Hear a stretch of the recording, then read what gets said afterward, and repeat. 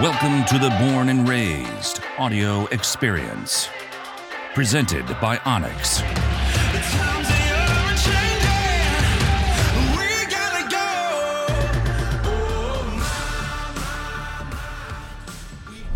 right, everybody, we're driving down the road.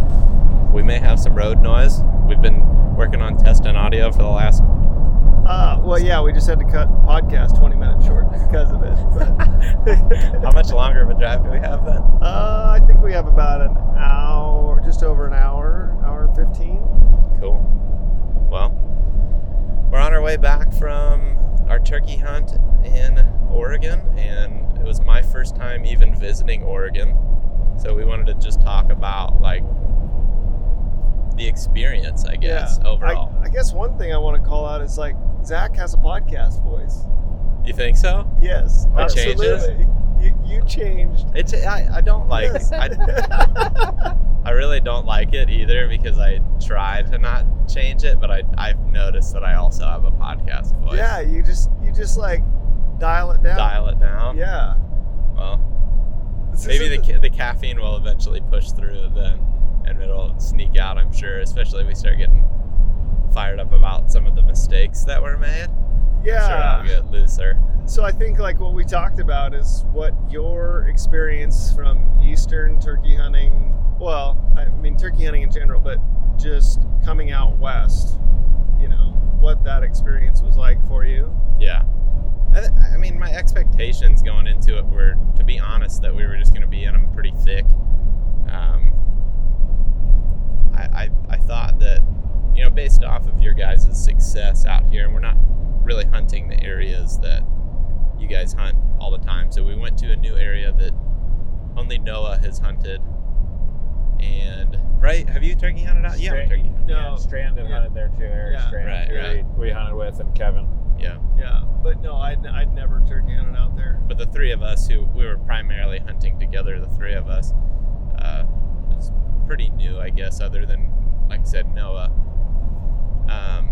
My expectation was, based off the track record you guys have had this season, last season, I was like, we're just going to be in turkeys pretty much nonstop. And to be honest, I thought it was going to be like a pretty easy one.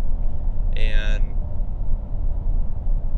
there's always the challenges, man. And I think that when you're a guy that hunts Easterns and you hear about Merriam's, you always hear, oh, it's way easier. And like, it's not. And we weren't necessarily hunting Merriam's. We were kind of hunting these hybrid turkeys and kind of even like mountain Rios, which was surprising to me.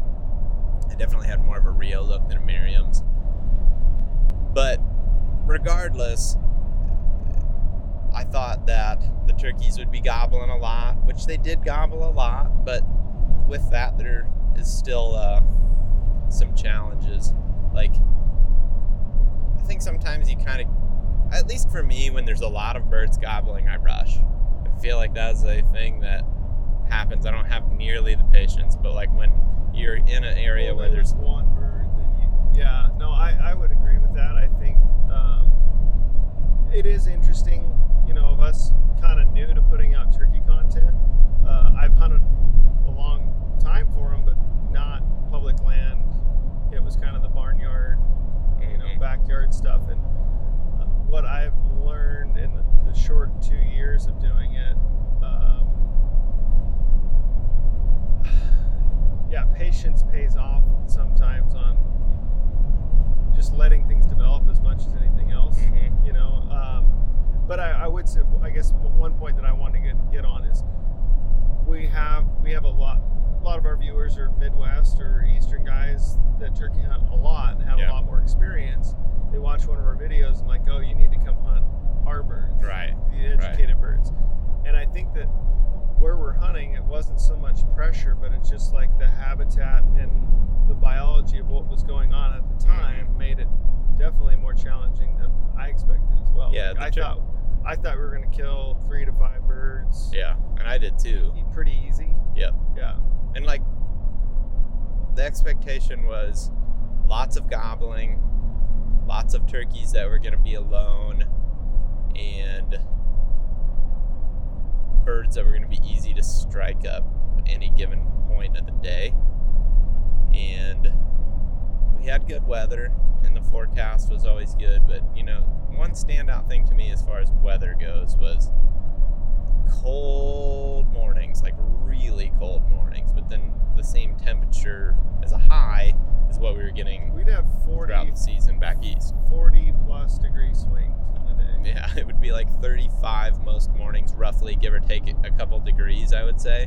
No morning was above 40. I'm pretty sure. I think the warmest I saw was 37. Yep. I think the coldest I saw was 30. Yep. And the highs were mid 70s to yesterday was 82, I think. Yeah. And the wind. And I would say right out of the gate, first thing, the first morning, it was like, man, every expectation is spot on. Like, the birds are going to be alone, they're going to be gobbling a lot, they're going to be firing off to these calls. Like, I'm going into it like overconfident about my calling and being able to just like drag these birds from wherever. And our first experience was we locate a bird. This is our first morning. We locate a bird, just got into a position where we could hear a lot, located one, moved in on him, got set up on the same ridge as him. Felt like it was just going to be your classic, like, he's down the ridge 150 yards, we call him straight down, on our elevation and bring him right to us and get a shot. Well, the first calling sequence we've been like laughing at quite a bit looking back on it. It's just like, call.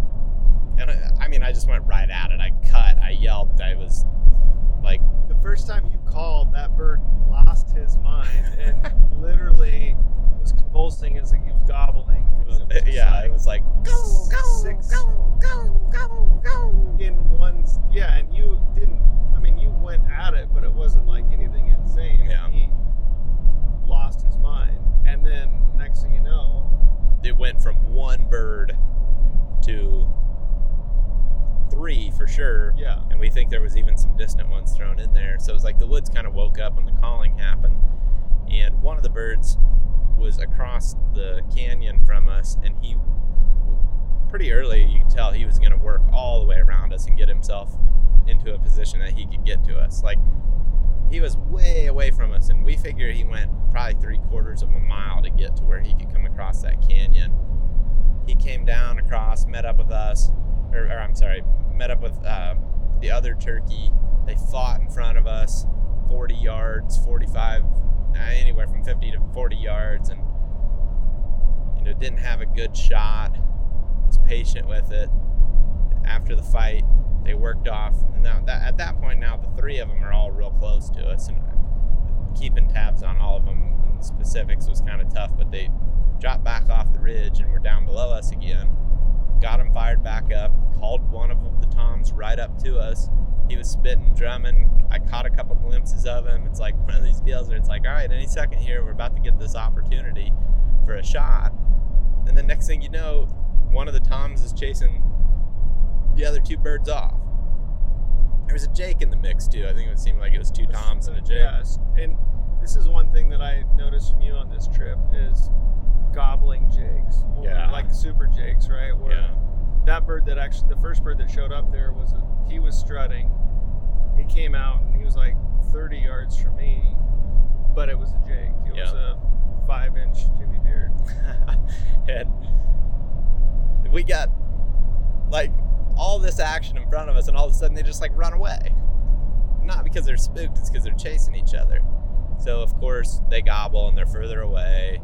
You're like, well, we need to make a move. So we make a move, and the one bird started gobbling again. It was almost like he chased off the 2 subordinate turkeys, and then he was like, all right, I'm gonna go back to where all the action was. And looking back on the whole situation, I think we could have just stayed where we were set up originally. I would agree with that. Yeah. And we kind of got aggressive, and again, it's where the patience thing comes into play.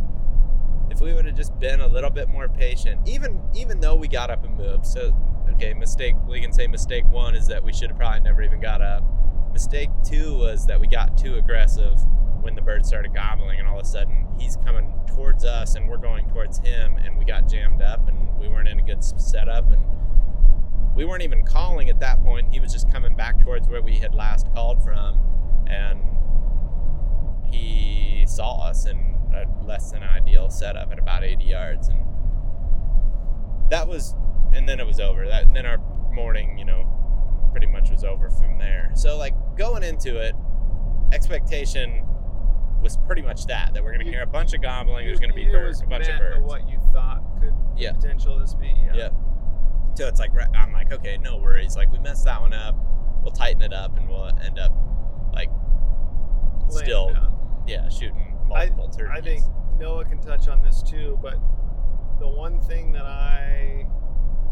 that was still one of the coolest call-in experiences I think I've ever had. For one, to hear the bird off in the distance and then hear him come, and the sound traveled so well there. Yeah. Ridge to ridge or across the canyon, and hear him come down. Then he's in the bottom of the draw, and you can hear him coming up, gobbling, then spitting, drumming. Noah, you want to talk on that at all? Yeah, kind of set the scene. We're on this ridge system where it's a big ridge top, and then there's finger ridges that go down with draws in between them, really for miles. And so we're on this middle one, and we have this bird gobbling out in front of us. I don't know. Would you guys say he was like 200-300 yards to start? I would say he was even closer than that, like 150, 200. Yeah. And so the other birds didn't sound much further, but they were on the complete next ridge over across the canyon, and it's not. It wasn't a small draw, it's a couple hundred feet on each side and pretty, not super, but just steep for a turkey to be able to just wrap all the way around and come. And that's like, I don't have obviously nearly as much turkey experience as Zach or probably even Cody at all. And I have never had one travel the distance that far left bird did. He probably did 3/4 of a mile or a mile to wrap all the way around that draw to find somewhere he could cross to come meet up right in front of us. And the cool part, right when we first set up, Zach whispered to me, these turkeys are going to meet up right in front of us. Like on a completely different hill system. Like it just called it right there. And then they literally met up 45 yards from us and fought. And it was pretty cool to see. I've never seen one called from that distance, like on that type of terrain, not flatlands or rolling hill stuff. It was pretty cool to see. Yeah, and I think just as a Western hunter and elk experience and calling and all that, the application that Zach brought was literally looking at the map, and it wasn't even so much the cover, but it was the terrain dictated how things were going to go. And I was blown away with what you predicted and how things unfolded throughout this whole trip. And then my mindset is like, Midwest, it's ag fields and hedgerows and it's flat. And then you showed me some of the topography in West Virginia, and it's like super tight. It's like smaller scale, but even more so like up and down even in those things.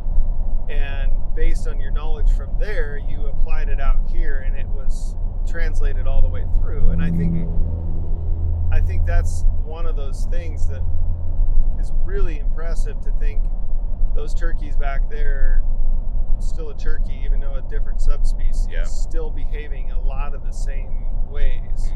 And I thought that was really cool, the correlation. It's a turkey is a turkey is a turkey, right? Which I think a lot of people probably have a different mindset that's not the case. Yeah. Well, and I think one thing that's an advantage of hunting back east and hunting like whitetails and turkeys, and you're looking at things on like a really small scale all the time, right? Like you're of a specific scale. I shouldn't say a small scale. Like you start big and then you bring it down to like a very specific scale and a very specific spot where these things are going to be, because you kind of have to. Where when you're bugling to bulls, you don't have to be as specific, because like an elk can just like so much easier than we can, or even so much easier than a whitetail or a turkey can just like well, I'm going to go right over there and just that, drop several hundred feet and go straight up several hundred feet. And he can do it like that, where a deer or a turkey doesn't do that as often. Just their range of what they actually live in is substantially. Exactly. Their home range is much smaller, where an elk just has so much of an easier time traveling through that type of stuff. So I think when hunting turkeys,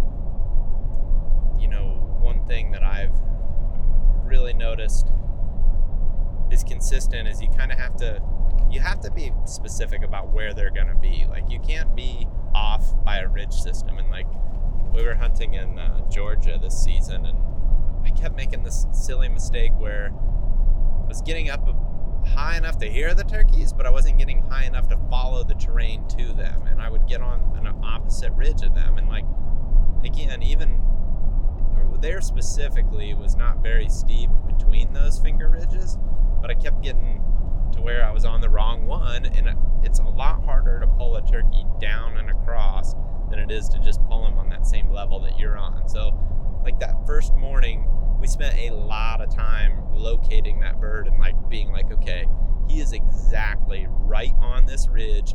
How do we get on that ridge without having to drop down and get back up? Because when you drop down, then you also lose track of where that bird is because you can't hear him anymore. And I think that really played an important role into us have a chance at him that day. And I guess before we get into the in-between stuff, like, let's just talk about today, because I think today was it blew my mind today. Like, the following the terrain is it's the same. I guess it's the same topic. So yeah, I mean, and it was in the same ridge. It was 5 days later. Mm-hmm. My head, I'm going, I don't know. This is big country. I honestly, the weather's different. I could see it being across the main road, even. Mm-hmm. Kind of moving out of that area. And we heard a gobble early on to kind of finally confirm, yes, okay, he's in there. He's in there. And by in there, we mean like he's pretty much on the same finger ridge. And this finger ridge is a longer, lower elevation finger than everything surrounding it, just to kind of paint a little bit of a picture. Yeah, and so I think, here for one, the conditions we both felt like today's not going to be a big gobble day. No. The barometers drop, wind, cloud cover, it's cold, it's definitely different conditions. So when we heard that gobble, it's at least confirmation that, okay, we are making the right move. I think the one thing that I picked up on is like your confidence as to why that bird is going to be there, and here's some specific reasons of the lower ridge, out of the wind. He can broadcast his gobble. To all the surrounding fingers, like him being on that, like, we always call it a middle ridge. It's the finger that is in between a bunch of ridges that are falling down towards it, but it's still like below. We call it a middle ridge, or the stadium. We started calling it a stadium bed because deer bed on that same type of topography, I guess, where from that spot, you're standing on that little ridge or that little finger, and you can look around you 360 degrees and everything else is above you.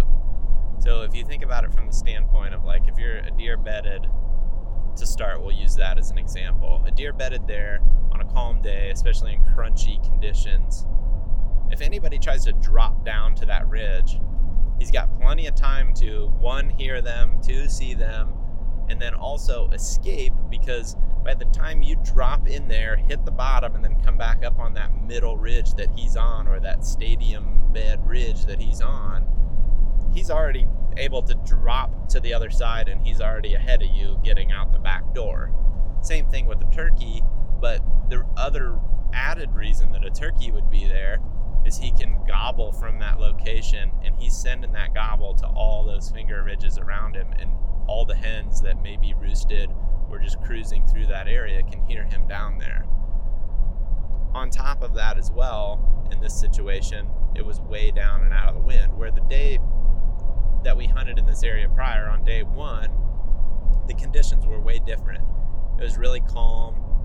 It was just a much more cool, it was a cool morning, crisp morning. The pressure, the barometric pressure was probably higher. I mean, we don't have any backing on that other than just that it was just that feel good morning. It's like, man, they're going to be gobbling today. It was calm.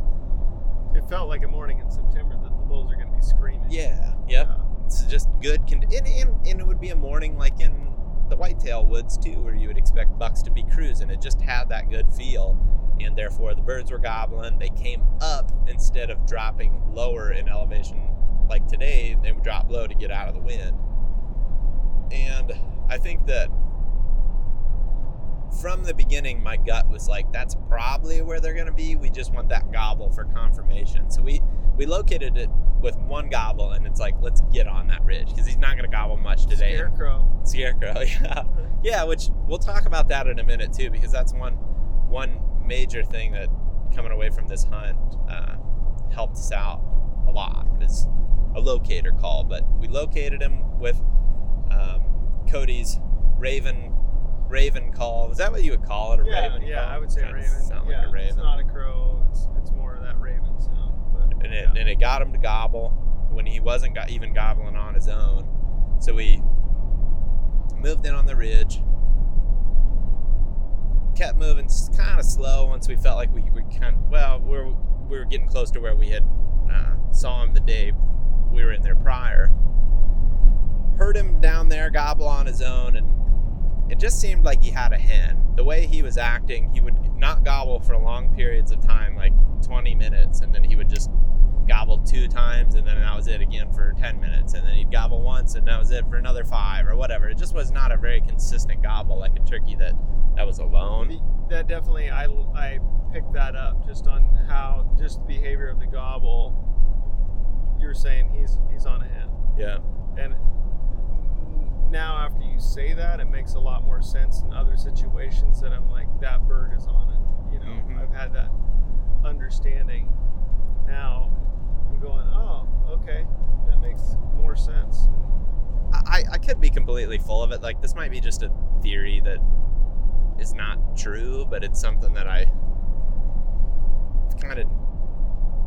would say seen fairly consistently. Like if you've got a calm day where the weather's good and it's nice and sunny and bright, it seems like the turkeys gobble more, but it also seems like maybe those hens are just having like a natural feeling of like, I should probably get ready, like go work on my nest or go visit the nesting area, and they kind of split off from the toms, and maybe that's a little bit of why those toms are alone and gobbling more. But on those cold mornings, I wonder if there's something that like in their head is like, or instinct in general, like, I need to go feed. And I feel like they're quicker to group up on a calm, cool day. So like a day that, if it's been like, even in the east, let's say you've had like 45 and sunny, 45 and sunny, 45 and sunny, and then all of a sudden in the morning it's like 35 and cloudy and windy. The gobbling usually is much lower, not only because of pressure, but I also feel like the turkeys just group up better those days. Like, they just jump into groups, and a lot of times when you do find the tom, he's strutting around hens, and it is like pretty consistent. And I just, again, gut feeling, past experience, other than that, it's just like, that's kind of the best answer for why I felt that way. And then also the consistency of the gobbling. It seemed like she would maybe get away from him just a little bit, and he would be like, gobble, gobble, come back here. Like, I want you over here. I'm here, get over here.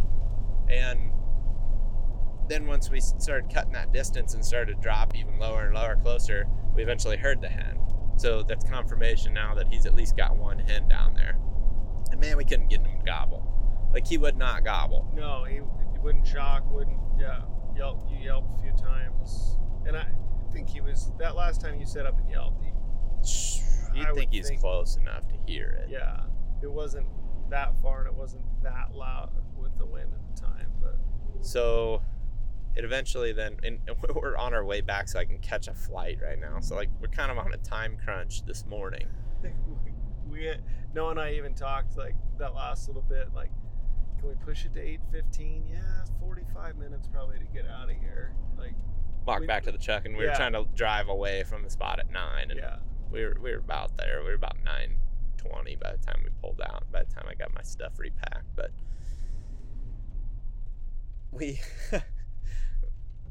I remember just being like, I think we need to get more aggressive, and you're like, yeah, let's get more aggressive because we're running low on time. So we keep moving, trying to locate him, trying to Yelp, whatever. But now it's also like crunch time to where we're trying to work the backside of the ridge and get him spotted even. Just like, I was listening for drumming a lot, listening for the hen, obviously always listening for gobbles, but like not expecting him to do it because the gobbling at this point has shut off. And I started getting real that like bird dog feel. I was like, man, he is here. He is somewhere right here. I started finding more sign. The ridge started flattening out, and I rolled the GoPro because like my gut was telling me I'm about to see this thing. I'm about to on one of these pop up and over and see him, and he's probably going to be dang near in range, if not in range. And sure enough, just hit a spot that was like tucked out of the wind just enough, and I really felt like he was going to be there. And I stood up right at the crest. I crawled up behind a tree, stood up slowly behind that tree. First got up on my knees and peeked over, didn't see anything. Slowly slid up to the tree, and I looked to the right, I looked to the left. Typically I glass, and I didn't, and that was kind of lazy on my part because I might have been able to spot him sooner. But I was kind of looking around, and I was kind of planning my next move. And again, I'm starting to get rushed because we just don't have a lot of time. But luckily, before I moved, I looked at my map, looked ahead to where I could see what the next like target was to pop up and look over. And as I'm doing my last scan, I look down, and 25 yards away is this head sticking up, and he's looking at me, but his head is through some brush. And I can tell that he doesn't quite know what's going on, but he also isn't like fired up. Like his head has changed completely gray.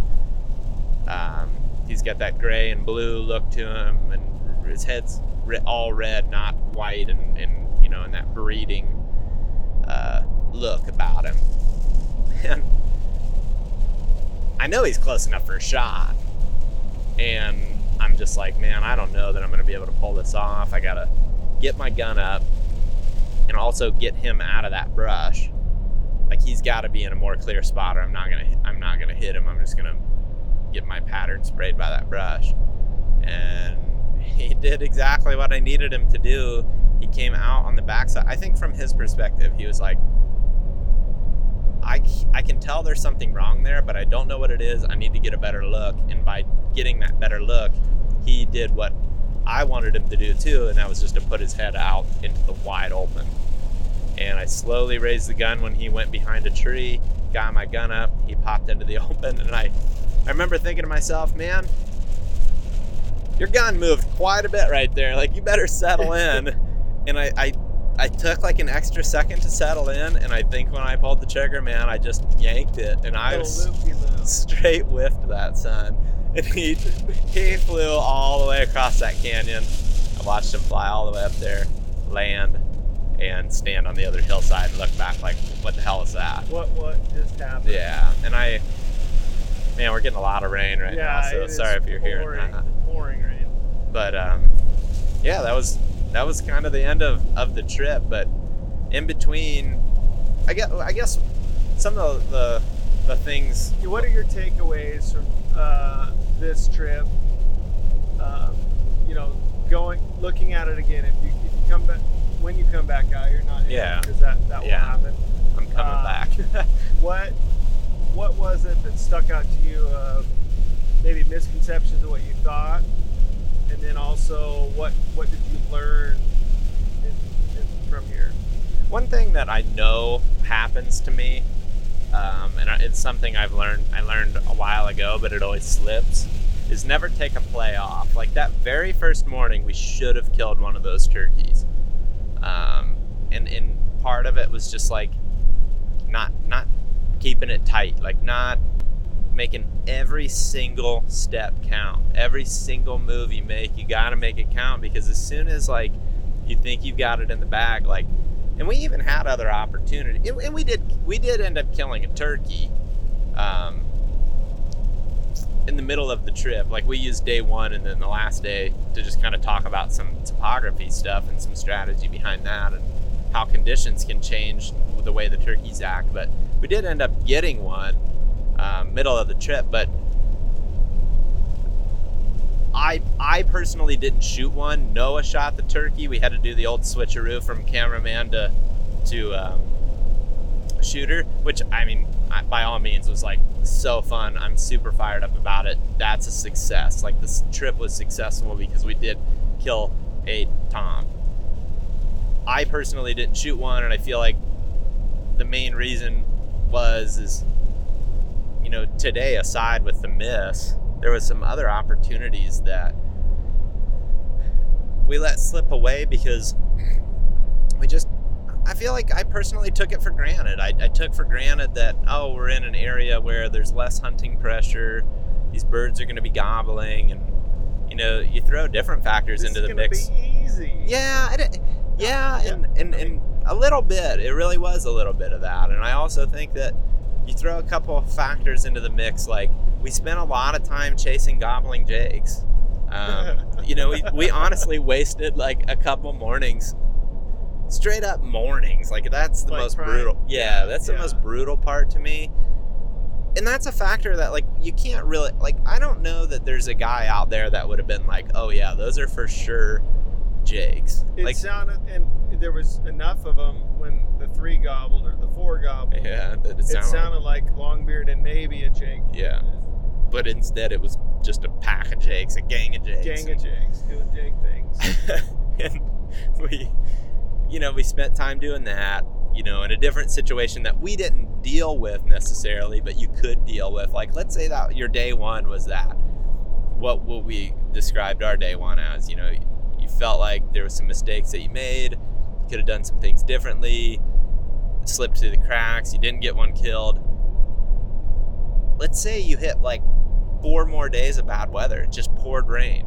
I mean, that's totally a realistic thing that could happen on a hunting trip, especially in that country this time of year. Yeah, and that could go for deer, that could go for elk, could go for anything.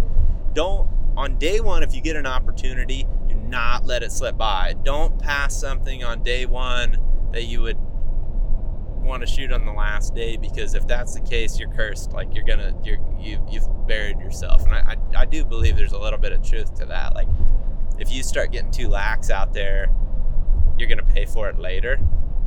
And I just feel like there was a couple times where it started playing out, and I was like, this is gonna be one of those ones that slips away, I think, because there's some missed opportunities. And you know, like I said, the jakes was a factor that we spent a bunch of time on. There was also a lot of wind, which, you know, during the middle of the day made it difficult to strike something up. And then, to be honest, like, the birds just didn't gobble quite as much as we had anticipated. We didn't strike up a bunch of turkeys midday. A couple times. Or even cruising for roost type stuff. Yeah. I mean, we didn't get birds roosted. We weren't getting birds roosted necessarily. We hunted a roosted bird a couple different times. Yeah. Spent some mornings doing that too. But here's my biggest takeaway of watching you operate in our country. Terrain dictates your strategy going after that bird. Mm-hmm. As much as I've and Eric and I talk lengthily about, a lot of times I hear a gobble, I just go straight at it. Yeah. And after watching and understanding and then seeing what you're saying happen, you know, getting for position of the high ground, for one, to locate in the morning, because then you can really pinpoint where if you're below them and they're above you gobbling, it's like, yeah, he's up in there, but you don't know exactly where he's at. Where if you're above him, you can really get a dialed in pinpoint on it. And then you can get on that same terrain feature easily. Exactly. Yeah. And then on 2 is when they have the high ground and you set up below them, they call, or you call when they come in and they do the peak over the rise. That may be at 60 or 80 yards, depending on the terrain, and they're going to stand up there and look and go, I should see something, and that's the hung up, right? Yes. That's the bird that's hung up. Well, they visually can see where that sound came from. They're not going to come any closer in that sense, and so that was a big thing of, okay, let's get the position. We used the scarecrow to make some of those birds gobble so we could really pinpoint, because of that, on this particular, the bird that we killed, we couldn't get above him at that point. Yeah. But we wanted to know where he was, so then in the last little bit, we could circle around. The other thing was like, no quit. If that bird's gobbling, I'm going at it until it putts and run, if we bust it or something like that. So we either get him or we know that it's good and over. Yeah, and I apply that in elk hunting. You never walk away from a bugling bull, and you never walked away from a gobbling turkey. And I think that was a really cool correlation to see happen, and then confidence and desire and drive. I've experienced this when I hunted with South Cox mule deer hunting. Yep. Glassing, buck drops over the ridge. It's 2,000 feet down there. It's thick. I'm like, there's no way we're going to turn that buck up. He's like, oh yeah, well, absolutely, go get it and find it. And I've watched it time and time again. And so I think this is like the woodsmanship correlation, species to species, state to state, whatever it is.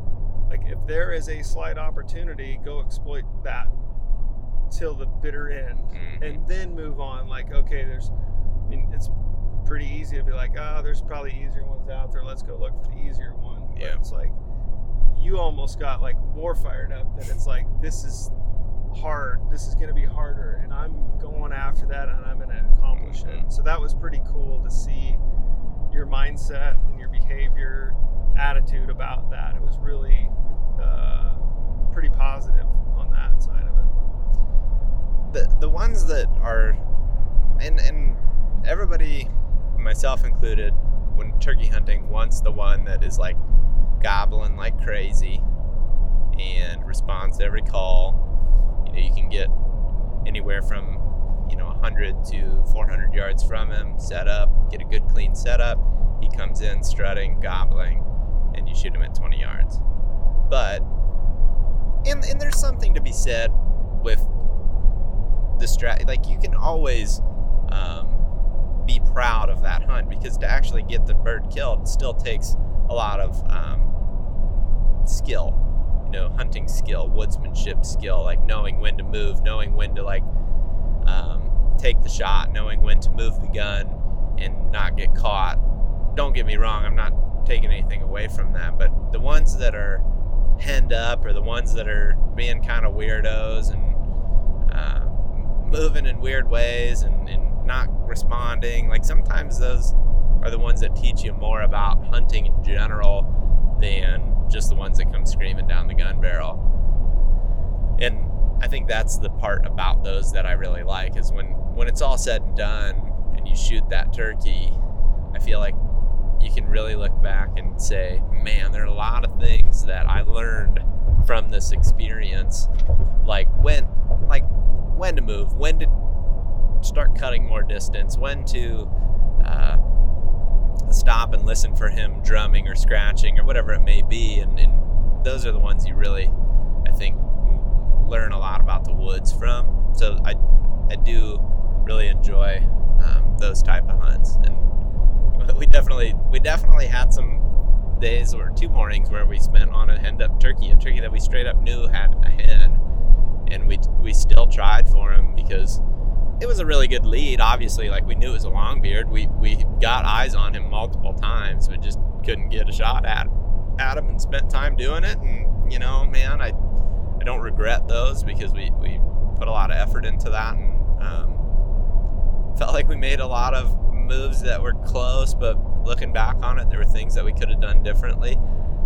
And I think this trip, as well as a lot of other trips, and a lot of other individual hunts, a lesson that I learned is go with your gut. Never doubt your gut. If you have a gut feeling, go for it. Because the times when we made mistakes, we always talked about, man, our gut was to do this and we didn't. And I think that that's a thing that you're always going to make that mistake, I think. I think when you make the mistake, it's a lot of times that you didn't go with your gut, honestly. And my dad says that all the time, man. My dad is like such a go with your gut guy. And when I was younger, I was like, whatever, man, like, go with your gut. That doesn't always work. Well, if you get, the more experience you get, the more that your gut is just right, I guess. Accurate, yeah. No, I think, and two, I think a lot of times you get into that and then you don't trust your gut, then you don't make a decision, or when you finally do, it's a hesitant decision. I think that's, we talked about this, like you talked about your buddy Ben, about if you make a confident decision and it's a mistake, like no fault at all. Like that was a decision, you made it, you acted on it, no worries. But when you delay or drag your feet and hesitate, and then something, if you would have made a decision left or right, either one could have been right, but now all of a sudden that's the wrong decision. Right. Because you really didn't make the decision, you just hesitated. Yeah. And hesitation is bad. If you and the one morning we hunted that hen-up bird, so we had a pattern on them. So like we knew based off the morning prior and the first night that we heard them, because we found them in an evening, we hunted them in a morning, got really close to them right off the roost, made a move on them, got really, really close on that move, and then just kind of lost track of them or bumped them. We're not really sure. But then the next morning, I guess the next night, or that night after we hunted them in the morning, so night 2 on them, we roost them. Morning 2, we go in, and deep down, the gut was like, get to where they spent a good chunk of their, like, get really tight to where they're roosted and get to where they spent a good chunk of their morning. And we'd found sign there that told us there was, later in the morning prior, found a bunch of sign telling us like they're spending time here, and the gut was get there. But we didn't make the decision. Right. We hesitated and we sat back, and like then we lost them. They went and did something else. But had we just got to where our gut was telling us, we would have been, I'm not saying we would have for sure got the turkeys, but we absolutely would have been closer to being in the game. Yeah. And like we weren't terribly far from them, but by the time we got there, it was too late. We needed to be there way earlier, so that way they were coming to us, not us trying to go to them and then asking, sitting there scratching our heads like, how did they slip out of here? Well, they slipped out of here because we weren't there when we needed to be. And that was a situation where we definitely sat back. What do you think is just as far as takeaways being in the woods with Zach and watching him, how he correlated turkey hunting out here? What did you notice? I don't know, we've chased turkeys a good bit, and there were some things that, like, knowledge base or not, I had preconceived ideas of setups that did and didn't work just from past experience, whether or not they were right, and I would say overall this trip, our best setups, successful or not, came from being quick and getting on those birds, but also taking the 5 to 10 minutes to hear him gobble a couple times, really try to pinpoint where he's at, and then reading into the best way to get there and how our calling scenario is going to be the most successful. And I think we talked about earlier how, it's hard when they're gobbling not to just go straight in there, and there's a lot more going into it than just coming downhill on them. But our best setups, and when we did kill that one bird, that was like,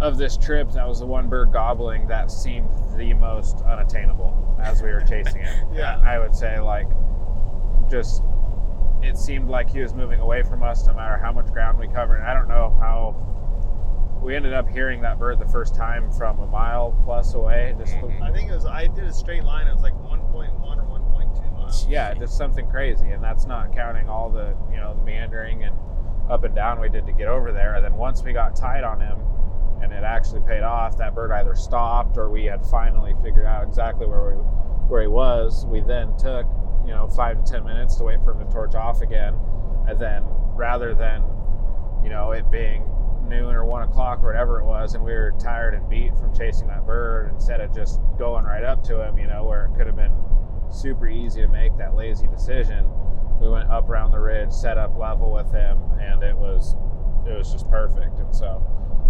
yeah, I think the biggest takeaway would be taking that 5 to 10 minutes to really read your maps, get that bird to torch off again, and really figure out the best game plan. And then in the end, you're more efficient getting to him if you take that time beforehand. You know exactly what you have to do, rather than just kind of guessing along the way. Yeah, and the other thing I picked up, it's like, okay, you lose a gobble, right?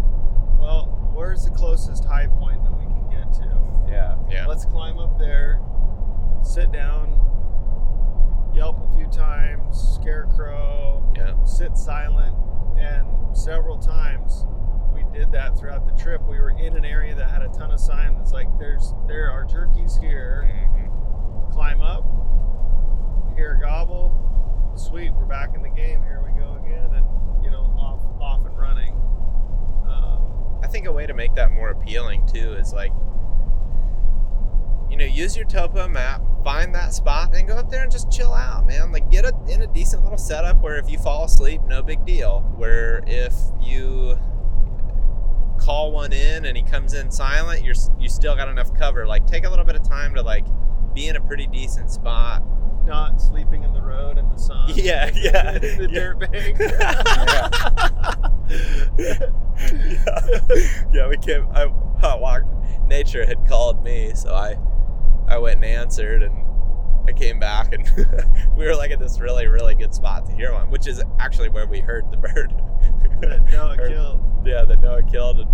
And these guys were asleep in the road, and I think we should. So comfy too. I'm like in the sun, the 3:30 a.m. and wake up and going to bed at 11. It wears on a guy, so absolutely. There's nothing wrong with a little 11 a.m. nap. Right, and I just was like, I think we should just slip up here to these trees. That way, if something comes up to this spot and we're asleep, and he happens to gobble, maybe he'll wake us up. And we're all like, that's probably the decision.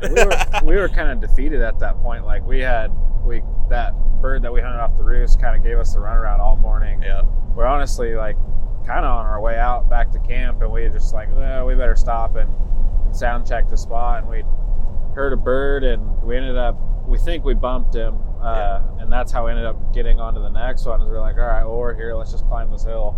Yeah. And me and Cody laid down while Zach was answering nature, and it was super comfy, and we were just like, all right, let's just hang out here for a bit more because we were tired, and it was just happened to be a good spot too. Fell asleep in the road. He comes back, it's like, let's just tuck into the trees a little bit. I instantly fell asleep. And then I just remember I heard, we should probably get back in the trees. And went, that's probably the right thing. But I did not, deep down, I did not want to move because it was so cozy. When I got all cozied up in the trees, once we moved again, I was like, okay, this is good. I open up a crumbled up Pop-Tart and start drinking it.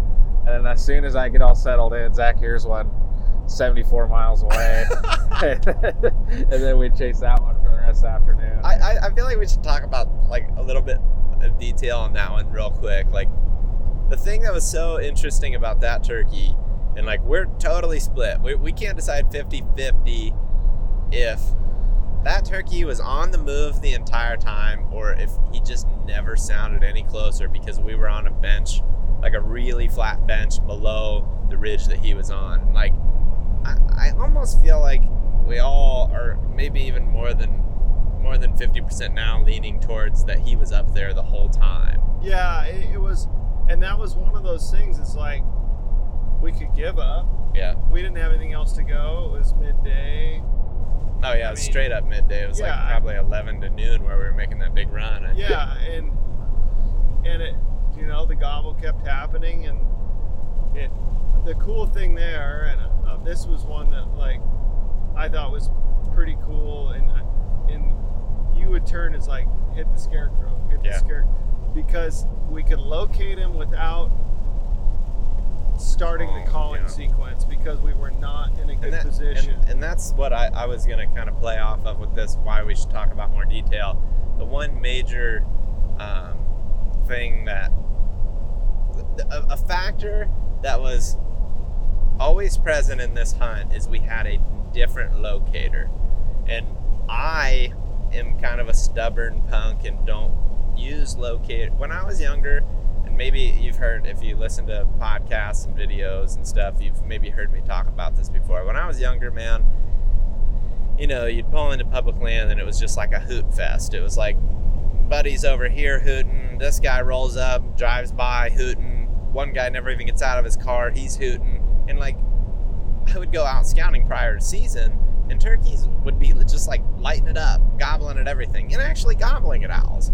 But then as soon as people start popping gravel and, you know, gobbling around the woods making noise, like next thing you know, they are not gobbling at an owl, especially one that's hollow from a, you know, somebody's cheap owl hooter. Yeah. And I just was like, man, I don't like that. And crow calls, you know, I never felt like I had mastered a crow call, and I generally just let nature kind of be my locator. A pileated woodpecker or a crow or a raven or whatever it may be.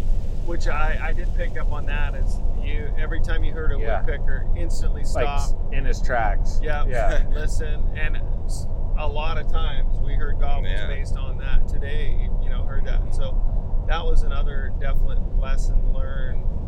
It's like, maybe you don't have to force it at times. But on the other hand, Cody and Eric had both like taken the time to learn how to blow a goose call in a way that sounds like a raven, kind of that. And I'd never heard that before. I mean, I've heard the ravens do it themselves, but I'd never heard somebody make that call. And man, those turkeys would gobble at it, and like, it was crazy. They would even like stop gobbling on their own, but they would respond to that because it was sharp. It pierced the air, the sound cut, but also it's a realistic sound, and I'm big on that. Not everybody is, and don't get me wrong, man. You can go out there and you can rip any sound. Everybody's heard the. Before the season's over, I'm gonna take my bugle out. Oh yeah, it'll work. It'll work. Trent's cow call in California. When we were in California, he didn't have a locator, and he's like, well, he had his bino harness, his cow calls on it. He goes, yeah.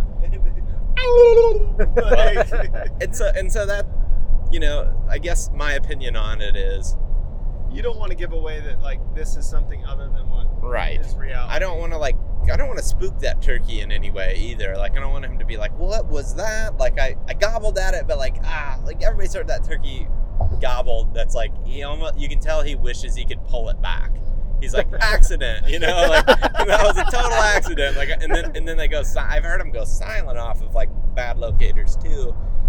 Some of that definitely relates to pressure. Yeah. Like hunting pressure is where you hear where you hear that. But because this sounded like a raven and it was like a realistic sound, it worked. And I 100% will have a locator. I'm gonna master a crow call because there's just more crows back east where I hunt a lot throughout the season. I'm gonna master a crow call. I have no interest in calling a goose, but dude, if I could get to where I could make a goose call that sounded real, I think that's also a abnormal and non-threatening sound that turkeys hear in the woods, and they'll gobble to it. Yeah. So I'm gonna get a locator because it helped in ways where, so like, I really think that if I was by myself, I would have had a little bit harder time killing that turkey that we did. And the reason is because I don't have a locator. The only thing I can do is a owl hoot that works at best 4% of the time that I try it, you know. I don't think it's unrealistic, but for whatever reason, I just can't get them to gobble that often to it. It works sometimes, but most of the time it doesn't. And middle of the day, I don't really want to just owl hoot necessarily, but when we were making that final approach, we finally now have pinpointed this turkey that we ultimately ended up getting. And he was it sounded like it was one for the majority of the time until the very end when we got really, really close. And we knew that it was probably somewhere on this ridge that we were working up, but we were coming up from below the turkey. The mountain was just big enough that it was going to take a lot of work to actually get way up and above the turkey and come down on it. So we were kind of working the backside of the finger and trying to get above it. But to make sure we knew exactly where this thing was, as we closed in, Cody would hit the raven scarecrow and he would gobble to it. And that's when we decided, okay, this is exactly how far up this ridge we need to get above these turkeys. And like, we went in there. Sun come up. Yeah, and sun come up. We got right to the point where we needed to.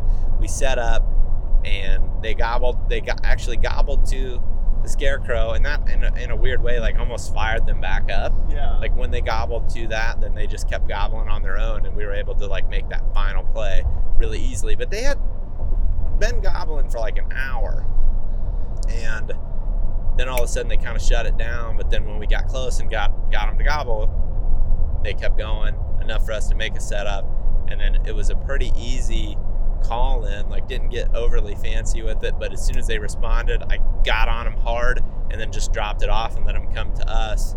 And this was actually really fun. It just got like super, super wild because they were coming right down the pipe. Like they were doing exactly what we wanted them to.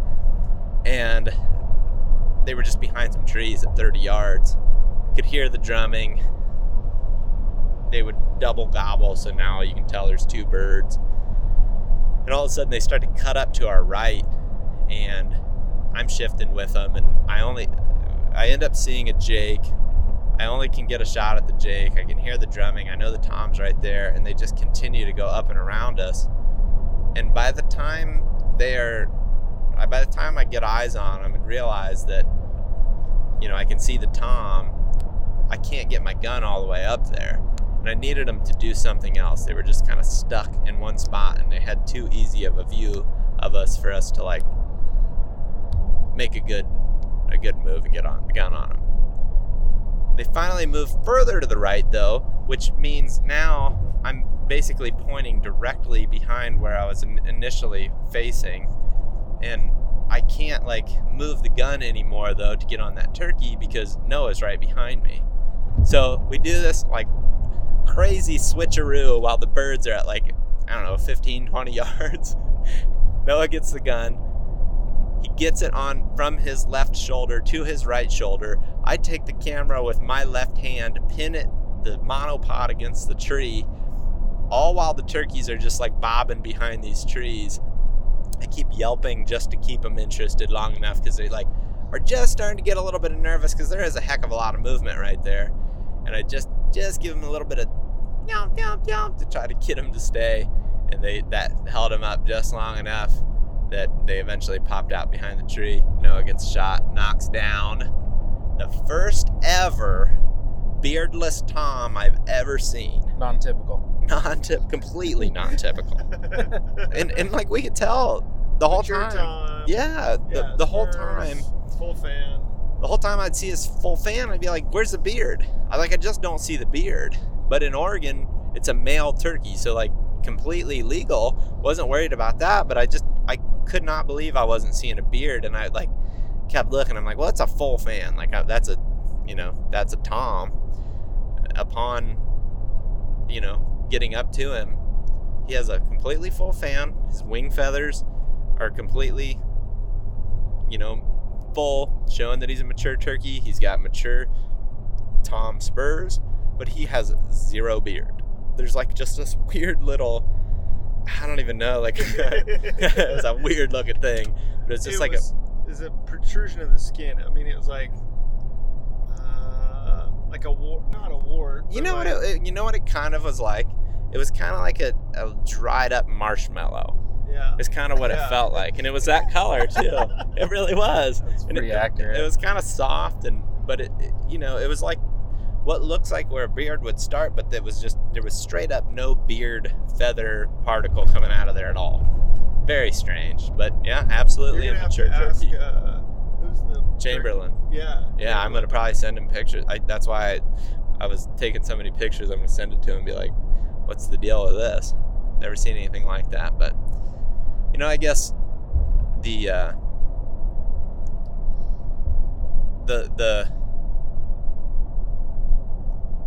overall experience going to a new area, being in a state that I've never even been to, was amazing.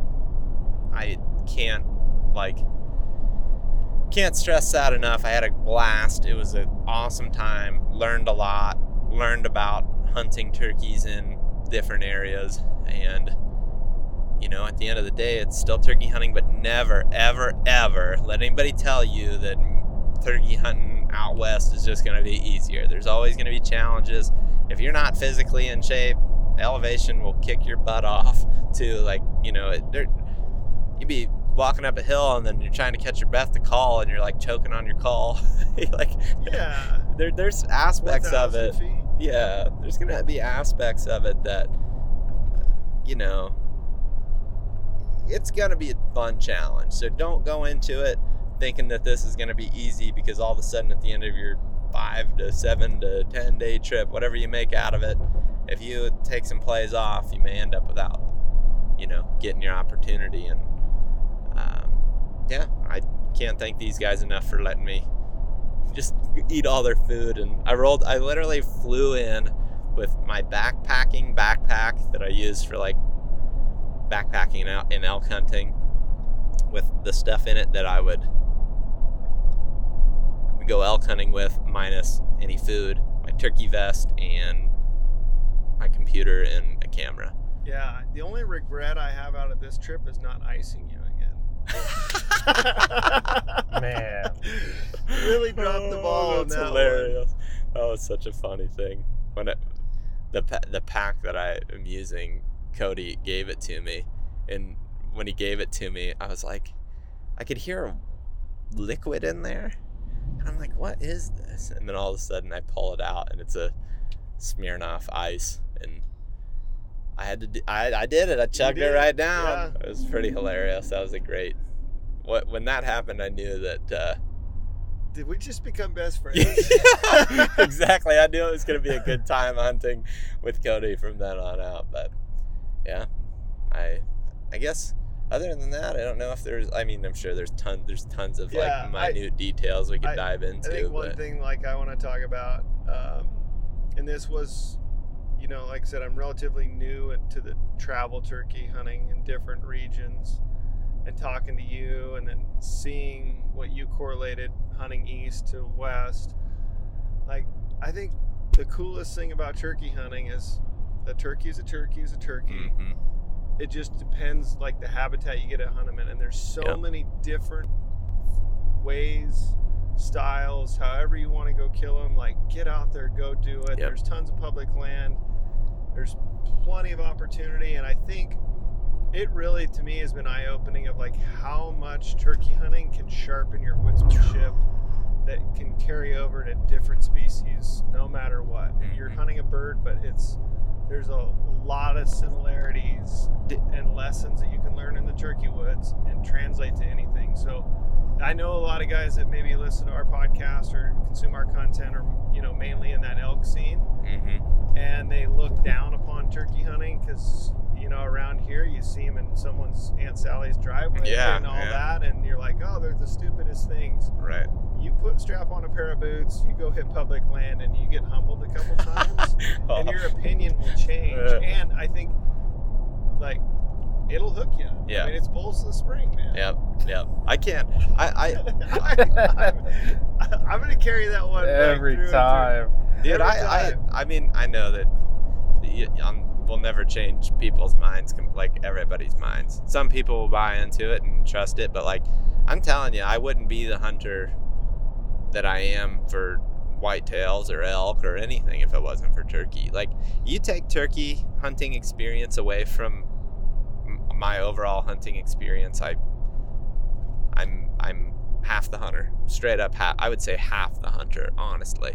My entire deer hunting strategy, my entire elk hunting strategy, not entire elk hunting strategy, yes and no. It all plays back into you tap into those experiences. A lot of the mistakes that I've made elk hunting or deer hunting, I can honestly say, hey, I can relate a turkey hunting experience to this, and I should have known from the mistakes I've made turkey hunting to not make that mistake, or I did learn from that turkey hunting mistake and then put that into a deer or turkey hunting situation and became successful in those other hunting situations, if that makes sense. Spot on. But yeah, just don't underestimate and regardless of how serious you are about improving your skills, like pure fun, man. It's just pure fun. Turkey gobbling in your face, that's fun. And I don't know, I shake just as, the drumming. You kidding me, son? Oh yeah, dude. Isn't it crazy though? Like you would seriously think like, man, this guy is. We were talking about it. I've hunted turkeys for probably 22 years.